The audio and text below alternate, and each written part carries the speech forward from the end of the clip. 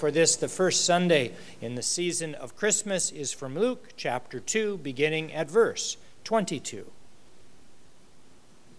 When the time came for their purification according to the law of Moses, Joseph and Mary brought Jesus up to Jerusalem to present him to the Lord. As it is written in the law of the Lord, every firstborn male shall be designated as holy to the Lord. And they offered a sacrifice according to what is stated in the law of the Lord, a pair of turtle doves or 2 young pigeons. Now there was a man in Jerusalem whose name was Simeon.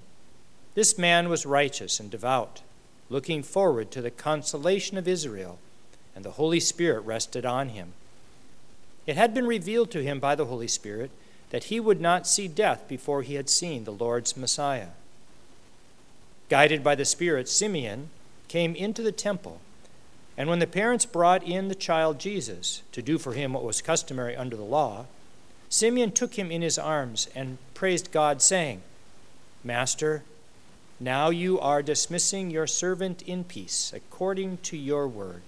For my eyes have seen your salvation, which you have prepared in the presence of all peoples, a light for revelation to the Gentiles, and for glory to your people Israel." And the child's father and mother were amazed at what was being said about him.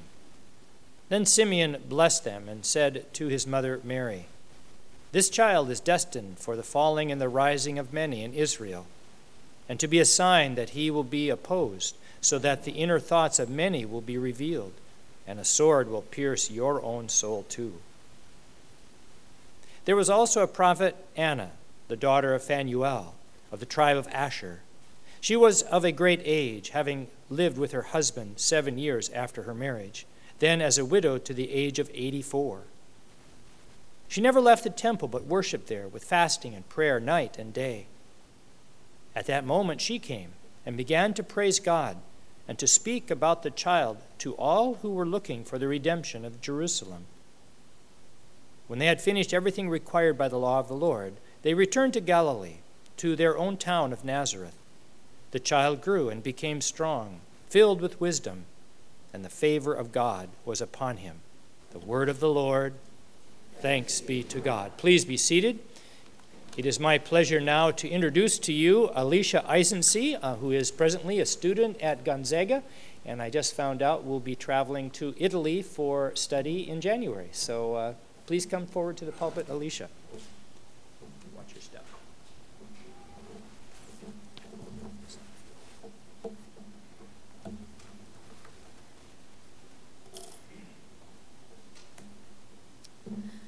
When I was in 2nd grade, I announced to my parents that I was going to be a nun when I grew up.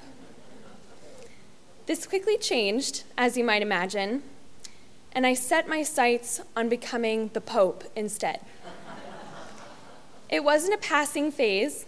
In fact, my dad got me a How to Be Pope book that at one point was filled with sticky notes on important things to know. I didn't really care that I was neither a man nor a Catholic. I was going to be the first woman Lutheran Pope.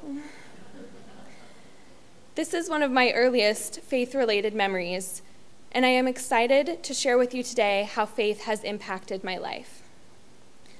My family has been attending weekly Sunday church ever since I can remember. When I was a baby, we attended Holy Cross Lutheran Church, where I was baptized, and we later moved to Cross of Christ Lutheran, where I attended preschool. From kindergarten to 8th grade, my sister and I both attended St. Louis Catholic School.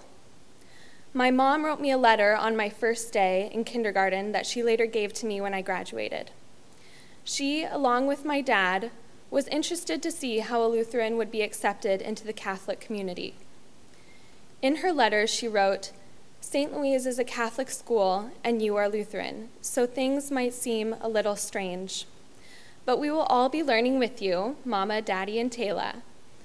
Instead of wondering why they don't do things like us, we will be learning about different ways of worshiping." We were all welcomed without question, and my sister and I both participated in First Communion, learned to pray the Rosary, and became readers at monthly Mass during 7th and 8th grade. My dad played piano at each school Mass, and my mom served on committees. I was always able to express my own beliefs and also learn about Catholic teachings. For many years, I witnessed incredible religious inclusivity, both at St. Louise and at Cross of Christ. Each Thanksgiving, Cross of Christ partnered with St. Louise, the Jewish Temple, and the Episcopalian Church to come together across religious differences and give thanks. Most of my peers at St. Louise went on to Catholic high schools, and I was the only one to continue on to Bellevue High, my first experience at a public school. We continued to attend church each weekend, but I felt disconnected with my faith. Religion was no longer a primary part of my education, and I was uninvolved with youth groups at church. But in summer 2012, my dad took a 10-week sabbatical and wanted to do something with each of his daughters. When my dad and I talked about what we'd like to do together, we decided to backpack into Holden Village, a place I'm sure many of you are familiar with, a Lutheran retreat center located in the remote North Cascades. We spent 5 days total hiking from Darrington into the village. And I distinctly remember, on the 3rd day of our hike, climbing the steep trek from the Suwaddle River Valley up onto Miners Ridge. At the crest of the trail, you can look down on either side of the ridge, the Suwaddle River on your left and the Image Lake Basin on your right, with Glacier Peak straight ahead. There's a dusty trail winding across the ridgeline, green alpine trees and Indian paintbrush wildflowers. It was the first time I felt completely in awe of something, an utter admiration toward the beauty of creation. Up until this backpacking trip, I had only experienced faith at school and at church, but simply standing on Miners Ridge made me realize that it's in nature where I feel the most spiritual. Since then, my dad and I go on a backpacking trip each summer, and each time I am amazed at the wondrous natural world, but even more so at how simply walking through a forest or traversing a ridge or swimming in a lake can make me feel so at peace and whole. So even though high school didn't include much faith education for me, I discovered that faith is not just for church or for books. It expands much farther into simply being with creation. After high school, I decided to return to Catholic education and attend Gonzaga University, where I am currently a junior studying psychology and history. I quickly became involved in university ministry freshman year and got placed in a CLC, or Christian Life Community Group. Me and 8 other women have been meeting for 3 years, encouraging and empowering one another in our faith. Both this group and my religion courses have taught me to expand my faith even more. In a feminist theology course, we discuss the centrality of women in faith and that God is both Abba and Amma, mother and father. This past semester, I took a challenging course on religion and violence, where my professor emphasized that religions like Islam cannot be defined by radicalism.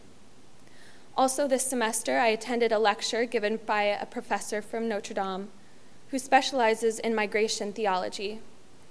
He studies migrants and how they experience faith, and he shared a particularly moving story that deeply resonated with me.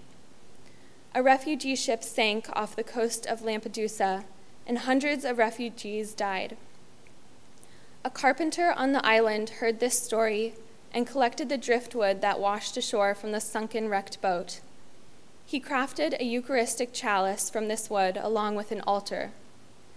My biggest takeaway from that lecture, and something that reshaped my faith, is that we are all migrants.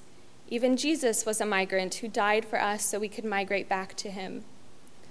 Evidently, Gonzaga has been and continues to be a place that encourages interreligious dialogue, both in the classroom and on campus.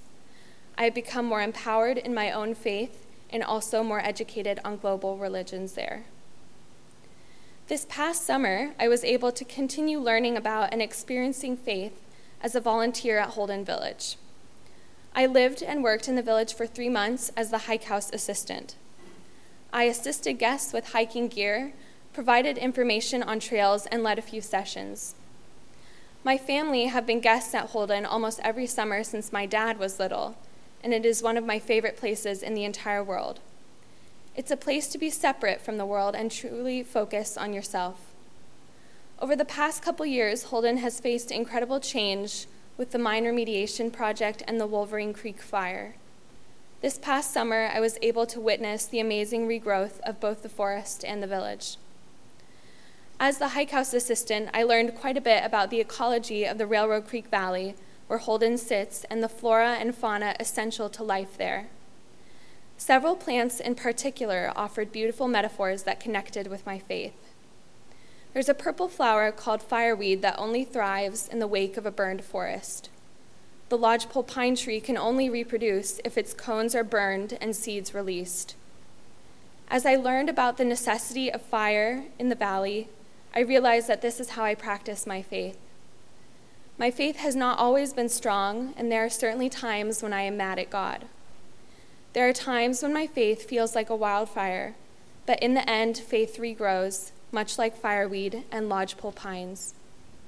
When I was asked to give this talk, I reflected quite a bit on how faith has impacted my life and was left with the resounding feeling of hope. After graduating from St. Louise, we gave the teachers an image of two hands reaching out to one another with the verse, "I was a stranger and you welcomed me," a hopeful reminder that interreligious connection is possible. On that first backpacking trip, I felt hopeful that I would continue to experience spirituality in nature. At Gonzaga, the women in my CLC give me hope that young people will continue to invest in faith. Classes emphasize hope for women, hope for other religions, and hope for migrants. And places like Holden Village offer a unique kind of hope, one that faces change and wildfires, but will always be reborn.